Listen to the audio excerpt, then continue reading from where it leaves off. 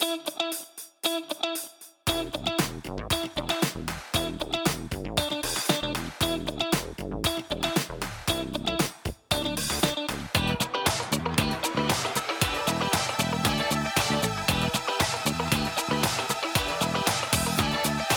found it. Blowing hot air to the back end of Tokyo. This is the Japan What Podcast. And I'm your co-host, Matt Bigelow. And I'm Tom Molesky. We discuss the inner workings of Japan with an outsider's perspective, with zero insight. Zero insight, indeed. Sheamus was a longshoreman known far and wide to be the best bare knuckle fighter that the shore had ever seen. His jaw was just like iron, he stood on 2 oak trees. But he moved just like a hurricane, that Sheamus O'Malley. Holler, hey O'Malley, often heard him say, you can't bring an army, get out of his way. Sheamus T. O'Malley, known across the K, best bare knuckle fighter that the shore had ever seen. Uncle Sam got itchy, moved Sheamus across the way. Didn't take long, things went wrong and got a little hairy. He landed on them beaches, someplace called Normandy. Not a soul was left standing, but Sheamus O'Malley. Holler, hey O'Malley, often heard him say, you can't bring an army, get out of his way. Sheamus T. O'Malley, known across the sea, best damn GI soldier that them Germans ever seen. If you enjoyed that, you can check out Angry McFinn and the Old Yank. That's a 6-piece Irish drinking song band. Born in the streets of Tokyo, they continue to win new audience members and damage livers wherever they play. If you like that song, which is called Sheamus, you can check them out at amfoy.com. Is that spelled S-H-A-M-E space U-S? It's spelled S-E-A-M-U-S. Oh, okay. Sheamus. Yeah. Some friends of ours that we've known for quite a while and always have put on a great live show, especially if you like to drink. You're fat. Sheamus. Now I get it. Oh dear. Yes, Sheamus. Yes. Your Japanese sucks and you don't study enough and you know it. Perfect for this podcast, really. Well, how's everything going in your neck of the woods? Cold pizza. Cold pizza. Cold pizza. All right, I enjoy a cold pizza myself. But yeah, in fact, this morning I could have gone for some. I was out drinking and DJing at my favorite little dive-in in Chiba, Tea's Lounge. Basically, I go there and they have a monitor and hooked up to the internet, and I just do YouTube videos for about 5 or 6 hours and drink. And that's probably when I'm the most happy, because he just trusts me to play any music I want. I don't listen to any requests. It's just me, music, and a glass of Namabiru. Wow, that sounds all right. Yeah, it was a very good time. I was trying to stay out of the house because, oh man, there's a real disaster going on at my home. I'm actually planning to fly back to the States tomorrow. Shame us. Yes, okay, shame you, right. And You're going back to the States, huh? Yes. Back to Connecticut? Connecticut, yes. But on Friday, my wife comes home with a case of influenza. And apparently some idiot... Neil Peart was a really big influenza on me. Clearly, yes. When are you going to put on one of those little symbol things for when you make a... Oh, yeah. In any case, though, apparently some guy with influenza came in, infected everyone. And what we've had to do now is kind of quarantine my wife until I leave, because if I catch it, there's no way I can go home. I'm not going to survive a 15-hour flight with influenza. And Your wife's not going home with you? No. Why not? She usually has to stay and take care of her mother. So. Oh, I see. Yeah. In any case, though, thank you. Somebody just felt like they were so valuable that they should still come in, even though they were clearly sick. And my wife has the constitution of a horse. She's like the Wolverine of salarymen. But if she caught it, that means probably the whole department's going to come down with it eventually. So here's a public service message. If you have influenza, don't come to work. You don't want to infect your coworkers. You do have job security. And let's face it, you're not that useful anyway. A message from your friends at the Japan What podcast. How about you? Well, wife's story, cold pizza. Okay. I'm intrigued. So I said cold pizza, and you went right away Yes. to positive. Oh, yeah, absolutely. So love I cold was, pizza. it's Friday night. Yeah. I'm coming home. Right. I'm going by the supermarket. Yeah. I'm like, so I wonder if they have pizza in there. I go in, they have pizza. So I bought a little pizza. Yeah. Bring it home. Wife gets angry. Really? I bring home chocolate, no problem. Okay. Chips, no problem. Yeah. Pizza, big problem. Why would that be a problem? She thinks cold pizza is associated with losers. Oh, really? Yeah. And she saw it as competition for her dinner. Oh, wow. And okay. I was just like, well, just get a slice of cold pizza. Yeah. But it became, so I put became it an on the issue. table, and she's like, what is this? And I'm like, it's cold pizza. Yeah. And she's like, people don't eat cold pizza. I'm like, look it up. There's she a looks it up. nation that- yeah. She looks it up on the internet, and she closes her computer. Now she's angry at the internet. Yeah, right. Because cold pizza is actually a thing. Right. So we have this giant bowl of mekons, Yeah. of mandarin oranges on the table. And I kind of put the cold pizza behind this giant bowl of mandarin oranges. Right, Just, right. Just shield her eyes from the horror. And she still kind of looks past the mekon. Like she's looking through the bowl of oranges, and she can still see the cold pizza there. Was it a bit of how dare you now? Like, how dare you show me that I'm not correct? Or No, it was continued disappointment with the world. That Oh, the okay, more it okay. became a thing, Yeah. the more disappointed she was in the world around her. okay. Well, as long as it's not you, that's, I think. No, I don't think she's never disappointed in me. Okay. That's not a thing, dude. Don't bring it up. Shame us. Shame us.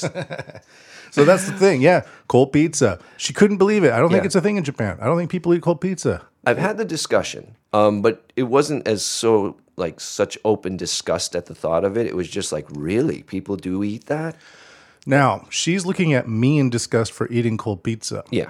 And my family, my white family in Canada, looks at me in disgust when I eat natto. Oh, okay. I love natto. I do too, actually. So yeah. I get the disgust from my white family and the disgust from my wife Yes. for taking advantage of both cultures. Yeah, really. Aren't I supposed to be heralded for these things? Yeah. Instead, I'm Seamus. I'm so glad I played that song. But yeah, it just goes to show you never be open-minded. Or never be open-minded openly. How's that? Yeah, be closed-minded. Yeah. Be closeted in your open-mindedness. Yes, thank you. No Oh, worries. There we go. perfect. Yeah, Another public service message from your friends at the Japan What podcast. cold pizza. Okay, actually, I just wanted to bring one thing up. Sure. I'm trying to focus a lot on like artificial intelligence and things like that, Right. and actual interesting use cases. Of course. And there's this Twitter account, and there's a type of AI program called GAN, Generative Adversarial Network. I see. And it's basically two neural networks working together. One neural network has a database of whatever, and the other neural network starts submitting random data to this other neural network, and this neural network that has the data, the database, gives feedback to the original one. And then this neural network can make original anything, music, games, whatever. And there's this woman that has like a database of art, and she's using a generative adversarial network to create really cool art, and the AI is making all this really cool art. Oh, wow. It looks like it's made by humans, but then it's obviously not, because Wow, okay. it's based on like pastels and oils and things like that. But then the computer starts doing computer stuff because it's only looking at pixelation. So it kind of creates these weird hybrid of computer graphics / realistic art. It still has kind of interpretations. the trappings of something that's generated by a computer. Okay, it's Yeah. not completely blended in. They haven't completely hidden from us now. Like, But it's artistic. It looks Yeah. cool. Oh, it does? doesn't Okay. look like it's a fuck up. It looks like it's just really cool.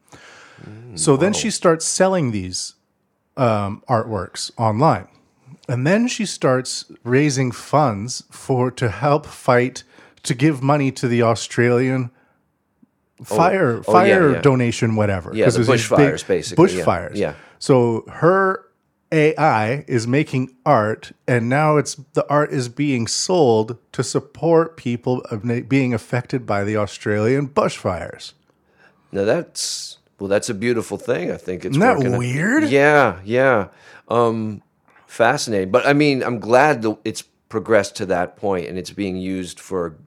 I was half expecting it was like she was caught or arrested for something and something illicit, but no, she's actually using this for a productive, charitable cause, which is And even nice if to hear. even if it's the AI making the art, Yeah. she has to kind of control the database, Sure. and kind of decide what is good and what is not good. So she's curating the AI art. Yeah, she's playing her part in that. Oh, great. Oh, that's all right. AI created art. If Helping you're us. interested, the Twitter account is twitter.com/Giagalista. Giagalista. Or you can simply look up Helena Sarin. And the art it's really cool. Okay. It's kind of hard to talk about it in a way that would make sense in a podcast, but it's really cool if you want to check it out. Go check it out. I will go check it out. Exciting. That was exciting for sure. All right. Oh, I also just wanted to mention very quickly that the singer from the last episode really was overjoyed at the feedback, and she's going to follow through with your advice. Yeah. Going to Tokyo Gaijin Bands on Facebook, that group, and we'll put up an ad and see what happens, and she'll keep us posted. So we'll follow this story as it goes. Get off your ass, because no one's going to dream for you except yourself. Fair enough. That's fair criticism. All right. So before we get into all this music stuff, this is the podcast that focuses on lifestyle, news, right. music, Yep. or whatever in Tokyo. We like it here in Japan. And this one is one thing that I'm paying a close attention to are the kind of side effects of the aging society. Sure, So yeah. not just only, for example, care homes or better walkers and things like that. Right. The hurricane. Yeah. What? Sorry. The hurricane. It's like a cane that helps people walk faster. Oh, really? Yeah, the hurricane. I did.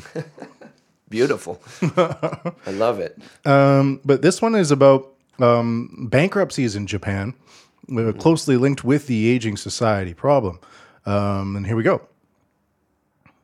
A survey by a private research firm has found that a record number of Japanese companies went bankrupt last year due to a shortage of workers.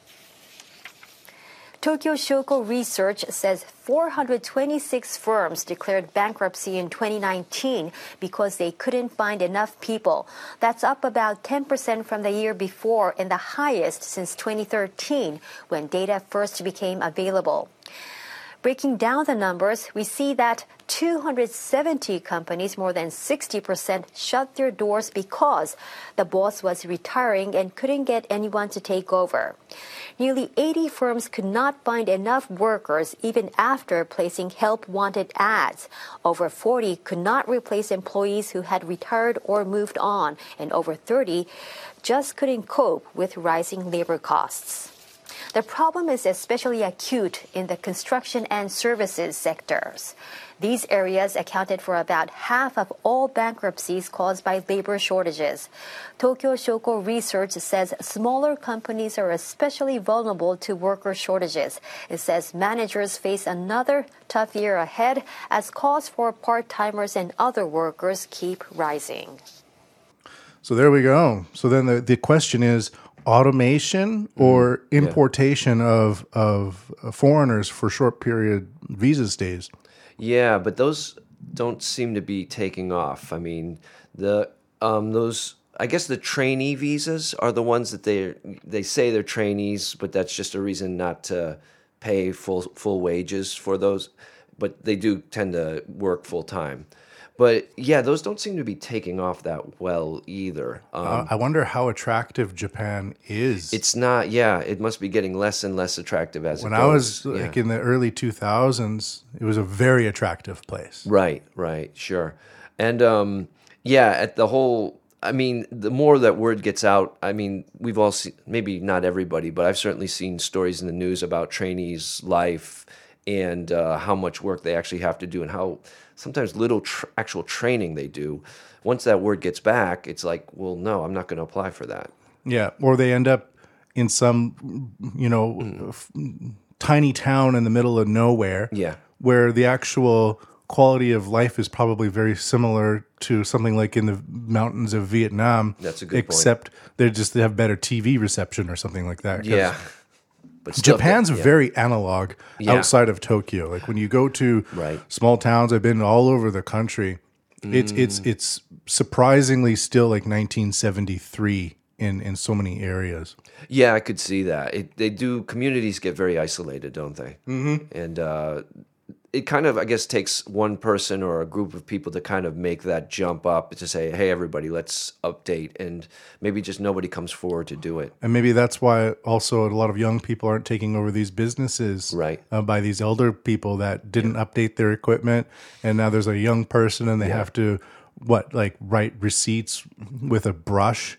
Yeah, because right. nobody, they haven't even heard of an iPad. Yeah. Or they haven't heard of electronic payment systems. They still only want to use cash and things like that. Well, I mean, I remember maybe 4 or 5 years ago, it was we couldn't send our hours in for the teaching company I was working for. We couldn't send our hours in by email. We had to fax them, and I get the feeling that there's still places that do that. They still communicate by fax, Yeah. And how prehistoric is that? I was listening to a startup. I went to a startup thing. Yeah. And some entrepreneurs were there talking about this exact same thing with fax machines, where Yeah. there was a cloud computing company, Right. and on their pamphlet, they had their fax number listed. Oh, my God. And a fax is a good backup. Yeah, sure. But at the same time, Right. If you have a cloud, when's the last time I used a fax machine to do anything with cloud computing? Right. Yeah, absolutely. Yeah. I mean, it's counterintuitive to have Yes. that. You shouldn't ever need it. But then now this comes to the part of the person that takes over has to also assume the responsibility and the cost for updating. And if it doesn't work, it's also their fault. Yeah. Who wants to take that on? I mean, they know they have to update. They know somebody has to be the fall guy for getting with the times. And then the person after that might profit and succeed and flourish afterwards. But somebody has to take the fall first. And, is it worth it? That's the real question. I don't think it is. Yeah, so we're seeing a massive shortage in this type of business activity, and it's due to the aging society. Because if there was a lot more younger people, Yeah. they would just take the jobs because jobs might be a little bit more That's the other scant. thing, yeah. But now it's a buyers, like the young people have Yeah. really good options. I get the feeling, though. The company I work at Yeah, okay. is hiring a whole bunch of young people too. Right. And they're giving them all of these services and things like that Okay. just to keep them there so that work actually gets done. Are they? I mean, Japan strikes me a little bit like they would rather give up a business rather than raise it past a certain point. You know what I mean? To really suit the demands of the market. It's almost like we are not gonna adapt, so we're gonna perish. That happens a lot. So I'm sure that they're giving more, but how much more? Is it really is it really worth it to stay at that place? Or is it becoming more like a Western kind of job market where people just bounce around, bounce around jobs. They use one as a stepping stone for another. There's no thought of a lifetime career at one place. Yeah, that's really possible. And even the Uber Eats people Yeah. made a union, Oh, wow. and they can't even use motorized scooters. They're on Right. bicycles. Yeah, right. I didn't actually know they couldn't use them, but I've only seen them on bicycles. Yeah. Yeah. Wow. Gosh. Lots going to change. I mean, Yeah, so there we go. One of the other consequences of the aging society is grandmas and granddaddies become the biggest demographic for criminal activity. Wow. So that'll be in the future. Those are kind of some of the things I'm monitoring in my spare time as I live in this society. Sure. And looking at actually what's happening in the demographics themselves, because the demographics is the future. Right, yeah. Yeah, unless when the demographics change at a certain base level, you can see where the country is going to go. Yeah. It's in the cards, you know. Yeah. On the plus side, it's probably going to make for great crime recreation dramas. Yes, invest in canes. Yeah, why is everything in slow motion? Actually, it's not slow motion. Sorry. Yeah, they really drag out these programs here. It took them a long time just to get that card out of the deck. All right, so there we go. Let's talk about Shindaita. Shindaita. So, one of the things, if you're a musician in Tokyo and you're looking at getting more experience, and you're a Westerner, or not a Japanese person, not a Japanese speaker, you're probably going to end up going to a lot of foreign-based open mics, which is fine. But I know of a place that's very open to everybody called Bar Crossing. Bar Crossing, okay. It's in Shindaita. And it has an alpine feel inside, like a camping. It's all wood inside. Really? Okay. And they got camping chairs everywhere, and they got a little stage. But the owner of the store, of the bar, is Masa, who is an engineer. Okay. And he did the recording for an album I released a couple of years ago in 3 languages, English, French, and Japanese, called Maddie B-Sides. Okay, yeah. Wild Thumbprints. And they get, because he's a really professional sound engineer, a whole bunch of top-notch Japanese musicians often go to the Shindaita Crossing Bar. Oh, I see. Okay. And so you can kind of see how players go, not singer-songwriters. Okay. And then you can actually sometimes end up working with them or getting them to come to your show or something like that. So Shindaita Crossing is a perfect place to go. How about the... So you mentioned before you see a lot of like studio sessions. Do they have them there? Yeah. Yeah, That's where you can go see some session players. Yeah. Oh, nice. That would be... And so it's not necessarily people crafting songs, but they kind of take funk songs or some Stevie Wonder songs and reorganize them a little bit and then put a whole bunch of solos in the middle. Oh, wow. It's quite interesting to see them work. Sounds like a great night. Yeah. Yeah, it's definitely worth checking out. and it's on the side of, like, it's on the second or third floor of a building, but it's also near like quite a busy road. So sometimes big trucks go by and the building shakes, and you're like, "Is that an earthquake?" Nah, it's just a big truck. But these people are doing the most incredible solos you've ever seen. That becomes part of the charm, I imagine. All right. So to help us uncover more. Hey, what's up? Hey, Mike, what's going on, buddy? What's going on, Matty B? We got you on the speakers. Okay, that's exciting. And I'm with Tom Molesky here. Mike, how are you? Hey, Tommy. Good to hear What's from happening, you. Matt? I've started a show. Well, actually, Matt started a show, but he invited me. He let me participate, so it's fun. Okay, it's cool to see you guys hanging out and doing a show together. Yeah. Well, part of it is we hope to, build up and promote the indie music scene. Do you have anything big coming up? What have you been up to? We have close to zero coming up in the next few months, just because we're all busy with other things like family life and. But what about tonight, Mike? There's some touring and stuff. Tonight. Tonight is we have a jam session at a place called Crossing in Shindaita, which is really close to Shimokitazawa. Oh, Shimokitazawa, great. What's it like there, man? What's it like? It's cool. So the guy who produced the Good Things records, he built the place himself with his bare hands. It's kind of like a log cabin style kind of bar thing. It's got a really cool, relaxed vibe to it, and a good place to get together and play music. Of course, we're talking with Mike Hanna, singer of The Good Things and the Mutekis. Mike and I have known each other for 13 years, and I forget to introduce him professionally when he comes on the shows. Just, hey, Mike, so what's all right, up? man. I think, I'm going to forgive you this time. Well, Mike, for new listeners... But next time, what's that? Oh, sorry. For new listeners to the show who may not have heard of The Good Things or the Mutekis, what kind of sound, how would you describe your music so people would be interested in checking it out? So I'd say the good things are just like feel good kind of feel good music from like the 60s, kind of old school rock and roll bass, but kind of with a modern vibe to it, maybe. Okay. So, puts on a great live show. Thank you very much. Yeah, definitely recommend checking it out. Yeah. And the Mutekis, they ended last year. Yes. So Right. just got the one project now. So yeah. Just one good thing, right? One good thing, right? One yeah. good thing with the good things. Right. That's There we exactly right, man. And it's with 3 O's. Hey, Mike, now that are you still planning on being a rocker forever? I mean, How it's is your- hard to answer that question? At the How has moment, how has your relationship with being a singer changed over the years? And moving on forward in life, where do you see it going? I love your interview voice, Matty B.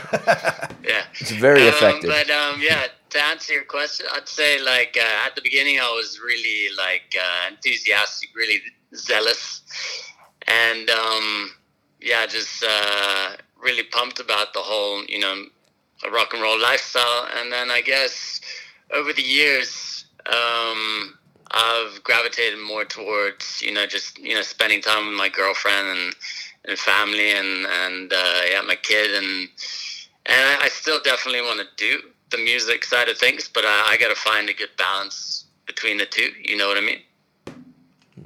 Yeah, that's great. Mike, I actually, the last time I saw you, actually, you were performing more, you were doing a lot of solo kind of ad-lib stuff. It was in the Ruby Room, and I think it was Rashad's event. And it was... Oh, okay. Have you been doing a lot of that kind of more ad-lib, improv on the spot kind of performance? Not so much. I did around like summer 2019. I did a few shows, just because I don't know. Like when the Mutekis finished, I felt like that was a good time to pick up the guitar and get reacquainted with the sixth string. And so I did a few shows around then, which was a lot of fun because some of the tunes I played were like Good Things tunes, which hadn't been played for like a year because we'd been on a hiatus. And some of the people there still remembered the tunes and were singing like backing vocals, which was which moved me a little bit. It was nice. Yeah. Awesome. Yeah. I wanted to hit you actually with another question, more about the music scene here in Tokyo. Kind of a personal project that's connected to this podcast of mine is kind of trying to bridge the gap between a venue organizer and the performer. So one of the things I know you've actually put out songs like Norma that kind of is a little critical of the whole pay-to-play system where you have to bring in a certain amount of people in just to perform, otherwise you pay the difference. Is there anything that you would want more the venue organizers or managers to know from the performer side that...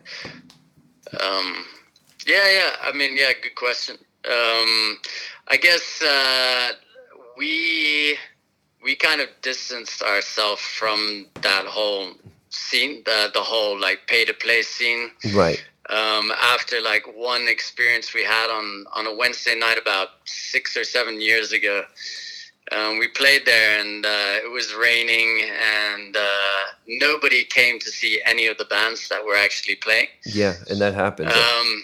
So it was just like bands watching other bands, and at the end of the night, the guy came up to us, the guy who owned the bar, and he's like, "Yeah, that'll be 20,000 yen," and we're like, "Oh shit!" Yeah, yeah.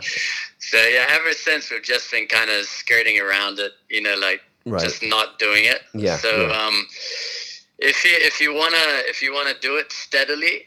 I'd say you really need to network a lot and get make sure you've got a steady amount of people coming in the door to see you, Yeah. because otherwise it's just gonna come out of the pocket.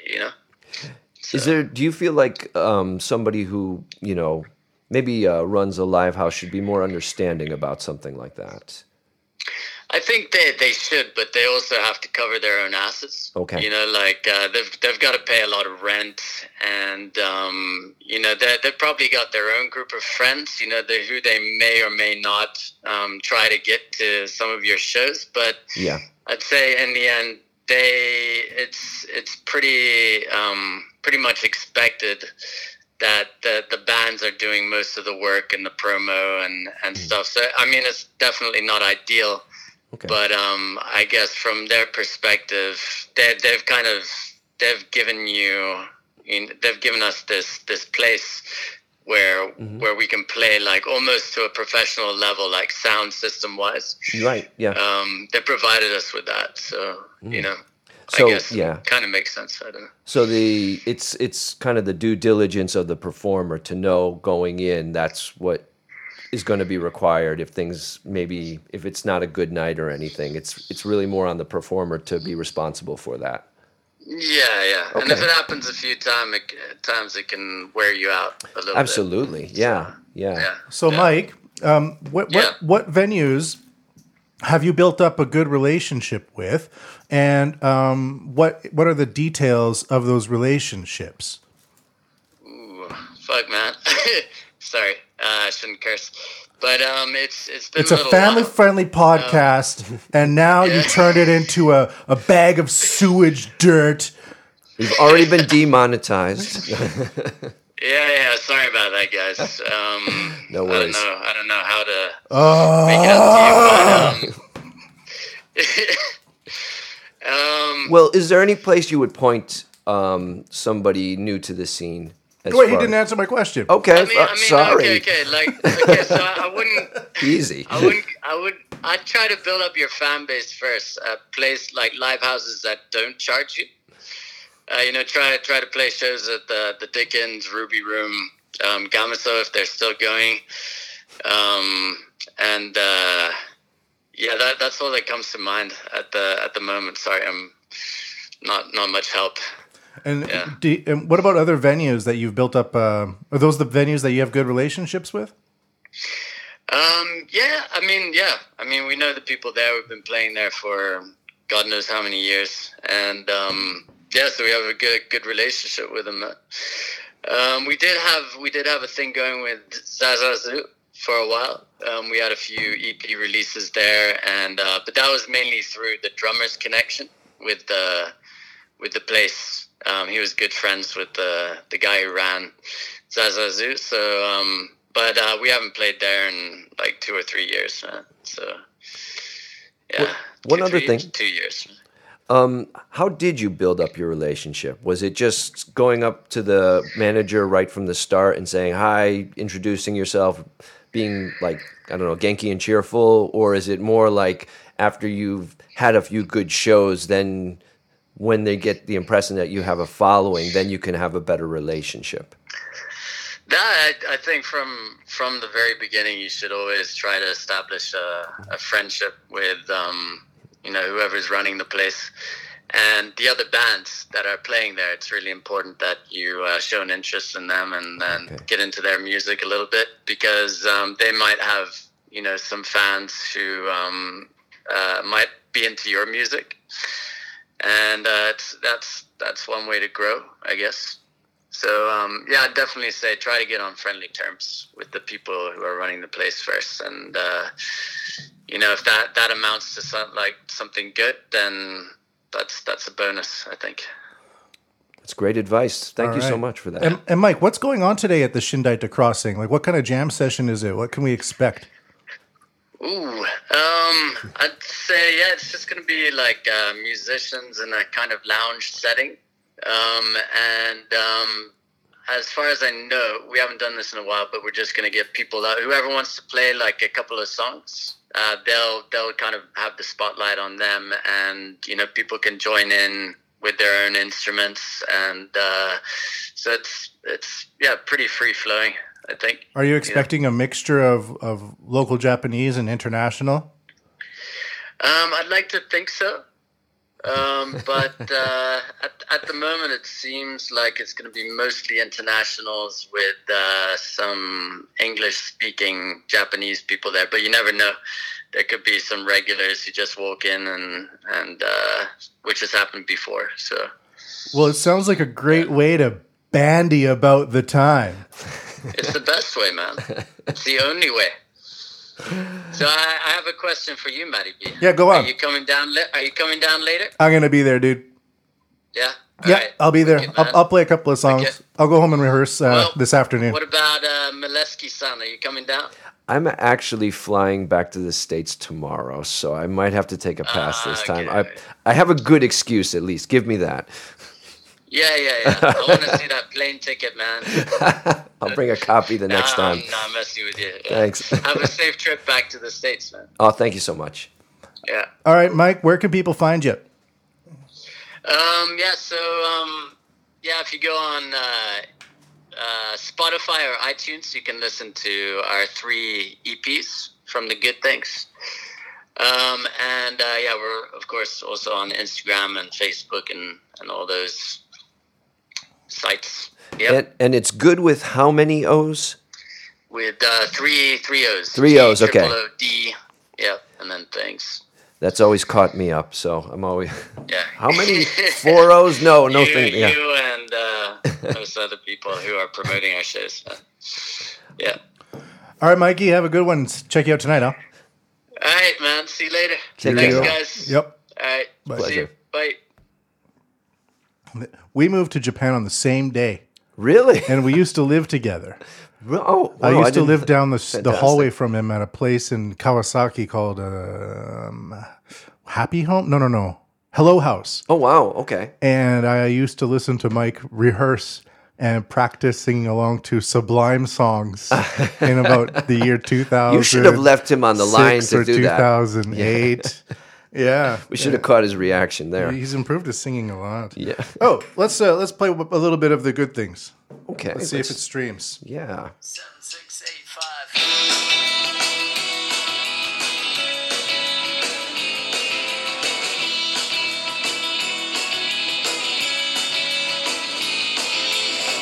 I'm staying in tonight. Think I'll drink a bottle with you. I'll try to break the ice. Your eyes tell me it's coming. That's the. I was just playing right off my computer there, but Okay. I think it sounds okay. Yeah, that actually came through pretty clear, so. I used to be I was the first drummer for this band, like 7 or 8 Really? years ago when I wasn't really a good drummer. Okay, bitter. And but I basically wrote the drum line for that song. Oh, get out, really? Yeah. There we go. Fantastic. Cool song. All right. Take it easy out there, people. What's next? All right, so perhaps another song? I'm ready. I'm ready for another song. All righty. Yes, shame me. Shame right. us. There's less shame in Cold this one. pizza. But let me just- Natto. Rotten beans. Poverty. Shame. well, this one is called Rosario. Rosario, Rosario, Rosario, Rosario. 祈る存在は自由にチュッチュ祈る象徴のシンボル。ロザリオ、ロザリオ、ロザリオ、ロザリオ。螺旋階段は終わらない。チュッチュな順番はルーレットに。I wanna more jump, going, going on black side.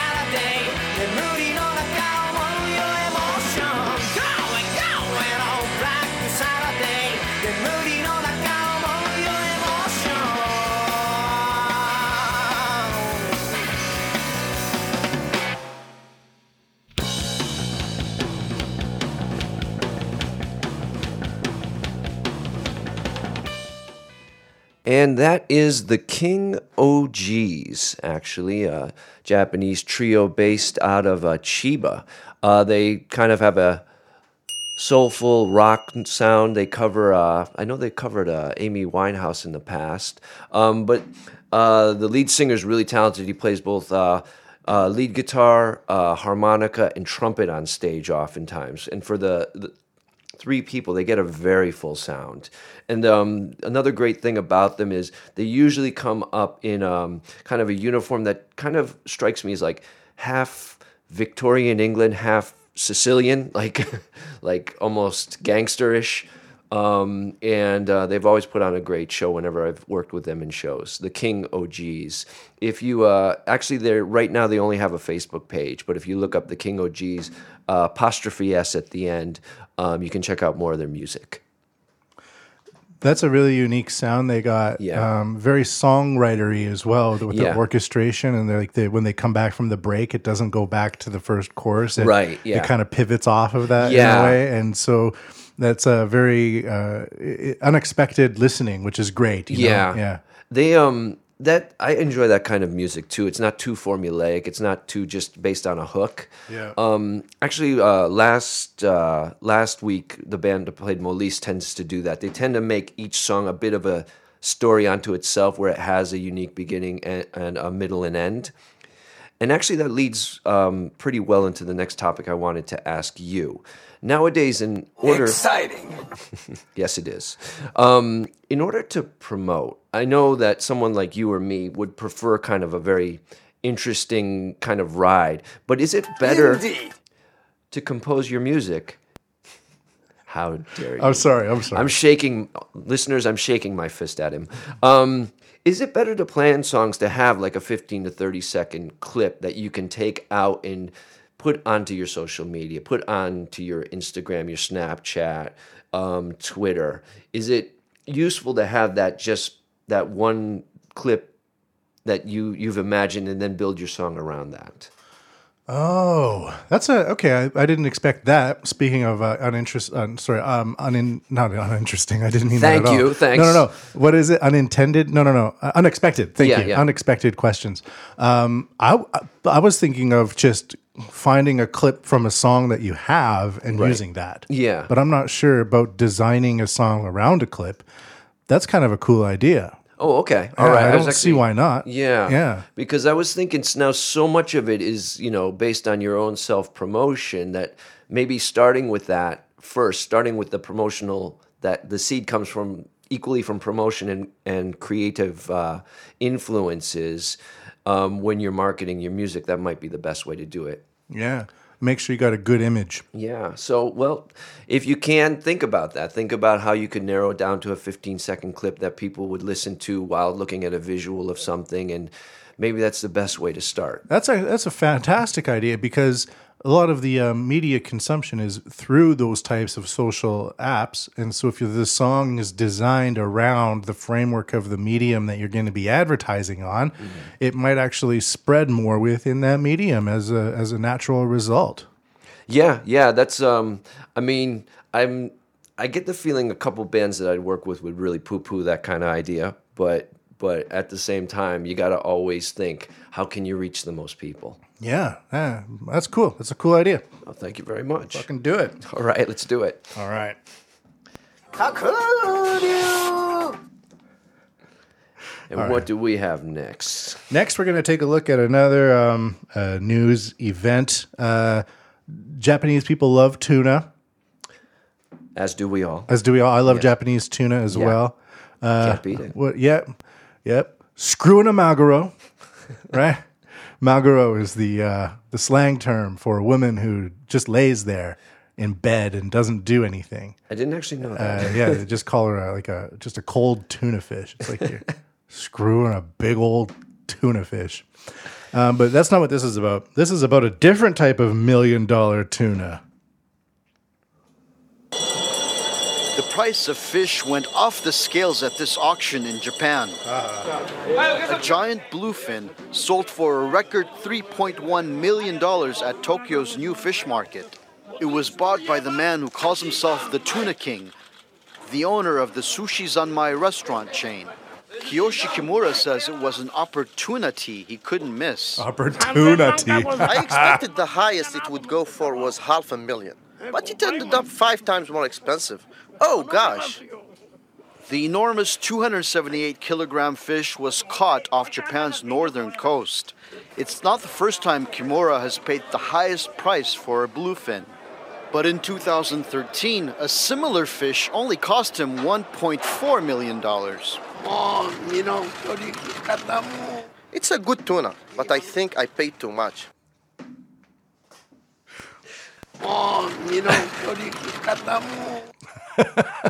You can hear him. The Sushi Zanmai, have you been there? No, I They have got not. really interesting Yeah. sushi selection. Okay. Their sushi restaurants are featured in like the Yakuza video games and stuff. Oh, really? Yeah, Okay. Yeah. Very interesting company. Yeah, absolutely. I think that's a drop that we should be using in the future. I got that one. I also got this one. It's a good tuna, but I think I paid too much.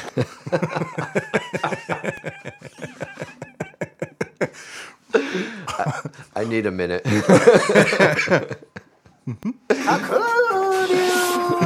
That's totally different. Could you imagine having enough money to pay $3.1 million for a fish? The translation is off. I wouldn't be saying "oh gosh" after I paid that. My goodness. And this is the CEO actually talking about buying the fish.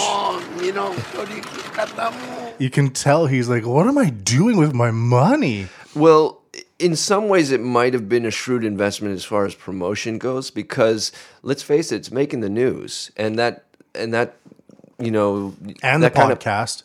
right, exactly, all our listeners. But the publicity from that may well offset the cost that he's actually paid, because so many people. And then think about that.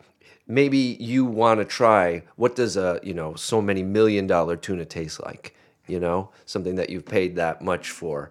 Now you're intrigued. You want to go to this place and try it. Yeah, that's a good point. If this is the guy that's paying the most for the tuna, Yeah. then he must really care about his sushi. Yeah, it must be top quality. I'm going to go there. Yes. They're delicious, by the way. I've never, yeah. So, I used to go there. I used to work near Tsukiji Fish Market before it was relocated. Right, yeah. And sometimes I would go over there for sushi lunch or something like that. And that chain restaurant of his, it just has like a whole bunch of unique tastes. Like even their California roll is really different from a traditional California roll. So a lot of sushi restaurants in Japan don't think California roll is sacrilege against their traditional sushi recipes. But this guy was like, no, we're going to reinvent the California roll. And I like that, actually. And it's really cool. It's like a giant wheel of stuff inside of it. It's fantastic. I like that, reinventing the reinvention. Yeah. That's great. That's brilliant, It's actually. good marketing, yeah. I like that much better. We're going to take your American roll, make better. You take a Japanese sushi, you make American, we make American sushi, Japanese again once more, better than you. Could that also be a drop, by the way? My goodness, I haven't laughed this hard. All right. So there we go. This is My great, goodness. isn't it? Yeah, absolutely. For this story alone, I think it was worth that $1 million, or how many millions anyway. We're actually ahead of time. Do you mind if I play a surprise report? Not at all. Let's go for it. Japanese authorities have found 7 bodies in the remains of a wooden boat that washed ashore on an island in the Sea of Japan. A police officer found the bow of the boat in Sado on Friday. The Coast Guard suspects it was part of a North Korean vessel. Korean characters are written on the side. North Korean sushi. 7 decomposing bodies were discovered during a search on Saturday. The Coast Guard says a number of wooden boats from the north wash ashore around this time of year after being blown off course by northwesterly winds. Wow, that's rough. And the fact that it's Rough seas. Yeah, it's rough seas, but it's also seems to be an annual event. Yeah. Every in the northern districts of Japan. Yeah. A bunch of wooden boats end up crashing up on and locals kind of walk past it going like, are these people here to abduct us? Or Yeah, I know, are they running right. away? Right. Did they Are get they blown refugees? off course? Yeah. Yeah, gosh. And it's apparently just the level Refugees. of the the refugees. Sure, there we go. But the level of the fishing boats still hasn't been raised to the level that they can avoid this, that they can actually just stay on course and stay within, survivable distance from the country. They're going into the sea of Japan with wooden boats. Yeah, that's shocking. And maybe it's just also out of desperation, maybe It's they like just hiking in high heels. right, exactly, or Chuckies or something like Chuckies. Sandals. Yeah. It's like wearing sandals to a wedding. That's it's sad though. I mean that it happens over and over again, and especially imagine now you have a family, you're part of a fishing family, and somebody just one day leaves and never comes back. Yeah, something fishy about that. There is something fishy about it. You're gonna play that tuna drop. Oh, the tuna drop. It's a good tuna, but I think I paid too much. Actually, this report, I looked up for a different... what I like to do is I like to find reports from Japan from other countries. Oh, I And see, okay. That report about the $3.1 million tuna fish was Yeah. from Qatar. Oh wow, From okay. Al Jazeera. Get And out. so Yeah. you have like Qataris Yeah. speaking English Right. over top of a Japanese translation. Yeah. And yeah. so the way they talk or the words that they might choose from the translation are reflective of where they're from. Yeah, yeah. And it's not reflective of even like the Japanese journalism in English, which is heavily influenced by Right. British or American English and presentation and things like that. So it's kind of interesting. It makes for a unique listen for sure. Mm. Yeah. Yeah. And, and a comedic one as well. Yes.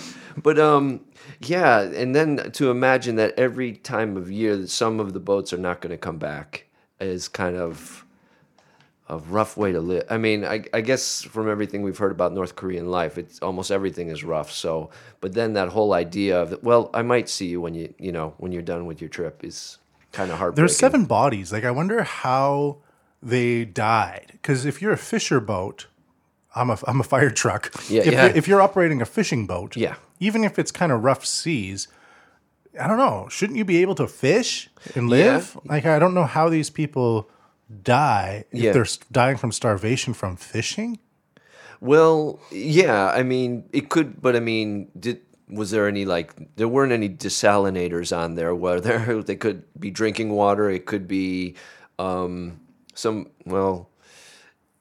yeah, I mean, the sun exposure could be bad. I mean, there's so many things that could happen, Could eat some bad fugu. I mean, Oh, that's right. yeah. Yes. It could be there's a number of things that you might run out. Yeah, you could always fish, I suppose. But then again, maybe the boats themselves are in bad condition. The nets you might run out of bait. There's about 1 million reasons why you wouldn't catch fish either. Pretty cray-cray. Yeah. Or as I like to say, cray. Cray, okay. There you go. You're reinventing a reinvention. Man, that is just... You're progressive. Cray. Cray. Man, is that cray. I feel liver spots bursting on my hand when I say that. Getting it wrong. All right. And let's finish off with... Stupid Gotcha of the week. Stupid Gotcha. That's GOTW. And here we have it, the Philippine national 19th suspect in the Akasaka heist. Tokyo Metropolitan Police have arrested another suspect, bringing the total to 19 for participation in the alleged robbery of more than 80 million yen from 2 employees of a precious metals dealer in Minato Ward last year, reports the Sankai Shimbun on January 10th. On the afternoon of January 5, 2019, 2 perpetrators came up behind the employees on a road just north of the Tokyo Midtown Shopping and office complex in the Akasaka area. "I'll stab you," one of the perpetrators threatened while holding a knife. After beating both victims over the head, the perpetrators snatched a bag containing about 81 million yen in cash and fled in a car driven by a third man. The victims suffered injuries that required between 2 and 3 weeks to heal, police said previously. The latest suspect is Janray Zuleta, a 21-year-old male national of the Philippines. I do not recall the matter. The suspect was quoted by police in denying the allegations. So, according to some police, the money was in some unspecified way passed from the two perpetrators to a then 19-year-old boy. Later on the day of the robbery, Zuleta abducted the youth in Saitama Prefecture and confined him inside a vehicle. After assaulting the boy, Zuleta took the 81 million yen in cash. Police believe that the suspect then transferred the money to another individual. The boy suffered a broken nose that required 4 weeks to heal, police said. Okay, that's like 15 more suspects that are unaccounted for. Yeah, I mean, how many people are going to steal less than $1 million? Yeah. And then what's the result? Like, that's why there's stupid gaijin of the week in this case, because Yeah. you're not necessarily making off with like 1 million bitcoins. Yeah, right. And how are you going to get this money into the economy? What are you going to do with it? Yeah. How is 19 people going to keep their mouth shut? Like, how stupid are these people? Well, I mean, going in, they probably didn't have an exact count. Maybe they just overassumed that he was carrying more than he did, I suppose. I could just picture it, though. Okay, are we done? Okay, well, here's 1,000 yen for you. Here's 1,000 yen for you. Yeah. Dear Lord. We're all going to get ramen today, boys. Yeah. Yeah, I'm going to get chashu and an extra egg. Oh, Morty. Oh, Yeah. Morty. Yeah. Large size. Yeah. Yeah, I like how the story goes in quotes. I'll stab you, one of the perpetrators threatened while holding a knife. Well, Yeah. Okay. While holding a bagel, you know? Holding a bagel. While holding a banana. Yes. Yeah. While holding a Bible. And this money seems to have made its way around. They hit both victims over the head, took the bag. Boom, boom. And then... My bag now. Let's see, the money was unspecified way passed to two perpetrators to a boy, and then they robbed the boy. Yeah. Yeah, like... There's too many people blabbing, obviously. Way too complicated. Yeah. I mean, how many people does it take to get a bag off of a couple of people? Anyways, police were unable to confirm all of the allegations, but apparently it was a setup. Set up for the metals dealer or set up for the metals dealer. Yeah, they were going to an address that didn't exist. So even the metal dealers with the money didn't Google Maps before they even went. Wow. Apparently they were using their fax machine the entire time. Oh, and then it says afterwards. Okay, let's look at this. It says it probably was the fax. It says the victims told the police that they were headed to use the cash to make a purchase of gold bars from a precious metals dealer. Isn't that who they originally... Let's see. Okay, the robbery was from two employees of a precious metal dealer, and now they're bringing it back to a precious metals dealer? Yeah. I guess they're rival precious metal dealers, kind of like Burger King, McDonald's style. Or that's something. probably what's going on. That's probably it. Yeah, They stole the secret sauce recipe. Yeah, couldn't be foregone. We will never forgive you. Now you said that it was a setup, but at the current time, the location of the money remains unknown. Buried somewhere. I don't know, man. It's I don't know. It's a lot for 80 million yen. Yeah, it's 80 million yen is like $800,000. Is that what it is? Take back 2 zeros, 8. Yeah, 800,000. Yeah, between 19 people. Yeah. I mean, maybe it's just there's a weighted distribution. I mean, like the leader gets more. But Still, how are you gonna keep your mouth shut? The guy who was lookout wouldn't probably get a full cut. Yeah. If I hold the knife, can I get 5% more? I'll be the one that says I'll stab you while holding a knife. Yes. Can I be the guy in the middle of the day standing out in a highly surveilled society, threatening people with knives? Yeah. I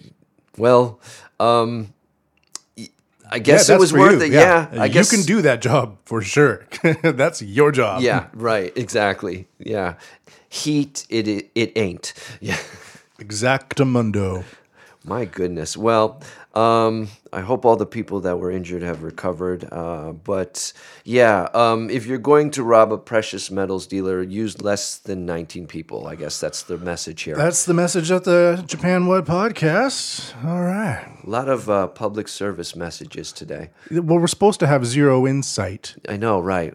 We can't let this happen again. No, so- sorry about that. Forget what we said. Yeah. Do the opposite of everything we ever do and say. And that way we can mandate the zero insight prerogative that we have established on this show called the Japan What. Oh, I forgot to mention. We got to do this more. Okay. If you want to donate, I have some donation options. I know everybody's asking for donations, so Yeah, we are that's too. right.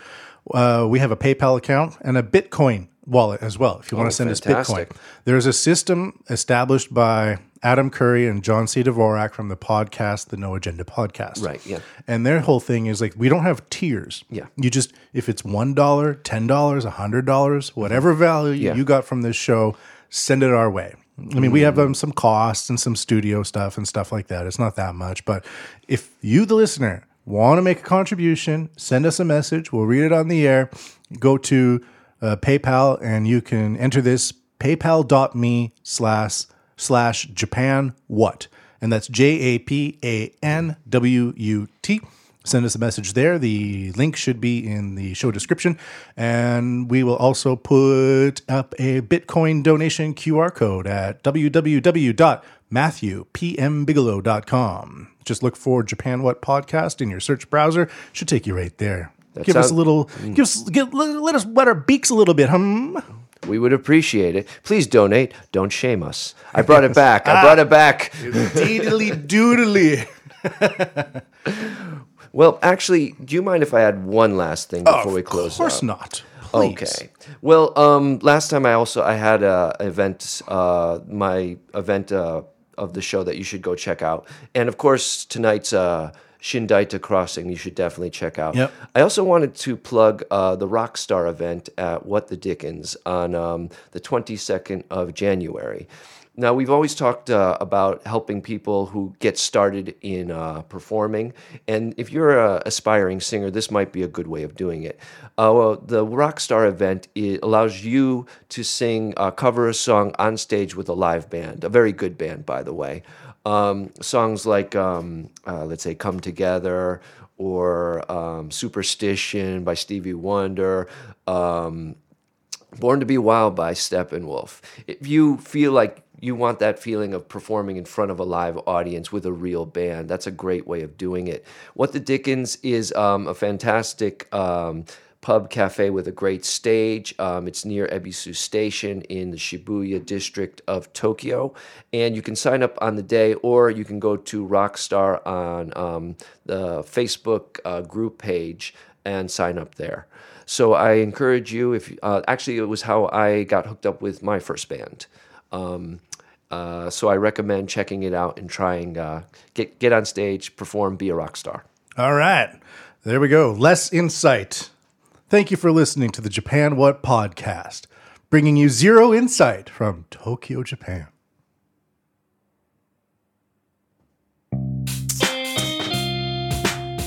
I was expecting you to add something. Oh, okay. I didn't want to add insight. That's the problem.